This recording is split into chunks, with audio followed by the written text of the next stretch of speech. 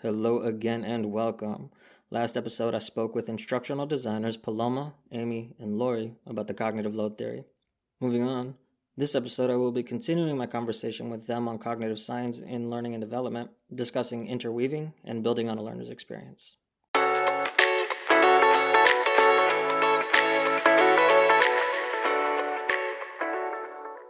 I also wanted to touch on interweaving subject matter.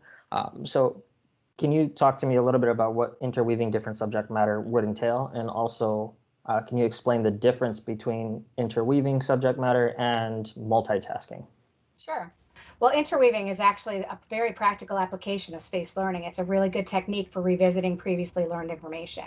Multitasking is different. It happens when you split your attention or your focus on more than one thing at a time. That actually slows down the learning process.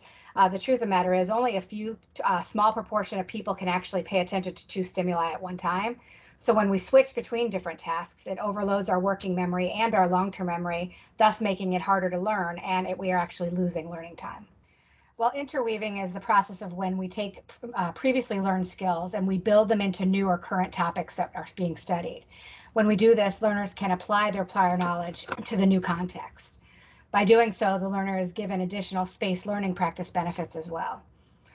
Interweaving different subject matter during training enhances memory formation. When we revisit or connect to prior knowledge, it helps to move the information from the short-term or working memory into long-term retrieval. Can anyone think of an example of that? I mean, I'm just thinking back project-wise. Of course, yeah. Okay. So with the previous client we had in healthcare, just remembering doing their orientation, they had multiple topics that needed to be hit, and they were very different topics.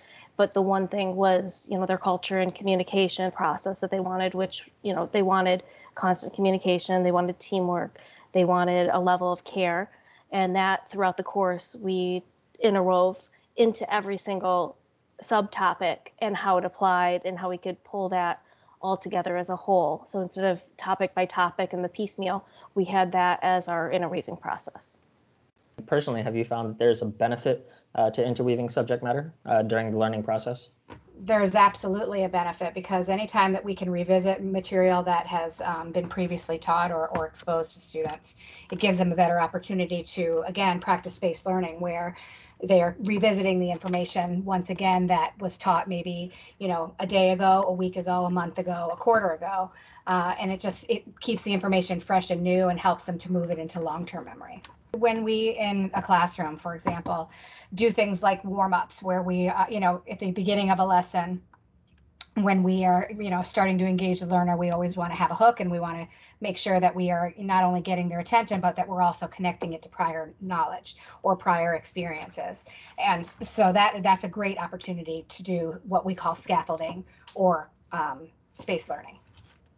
Well, again, thank you all for sharing your insights on interweaving and building on a learner's experiences. In our next episode, we'll be talking about the primacy and recency effect. Until next time.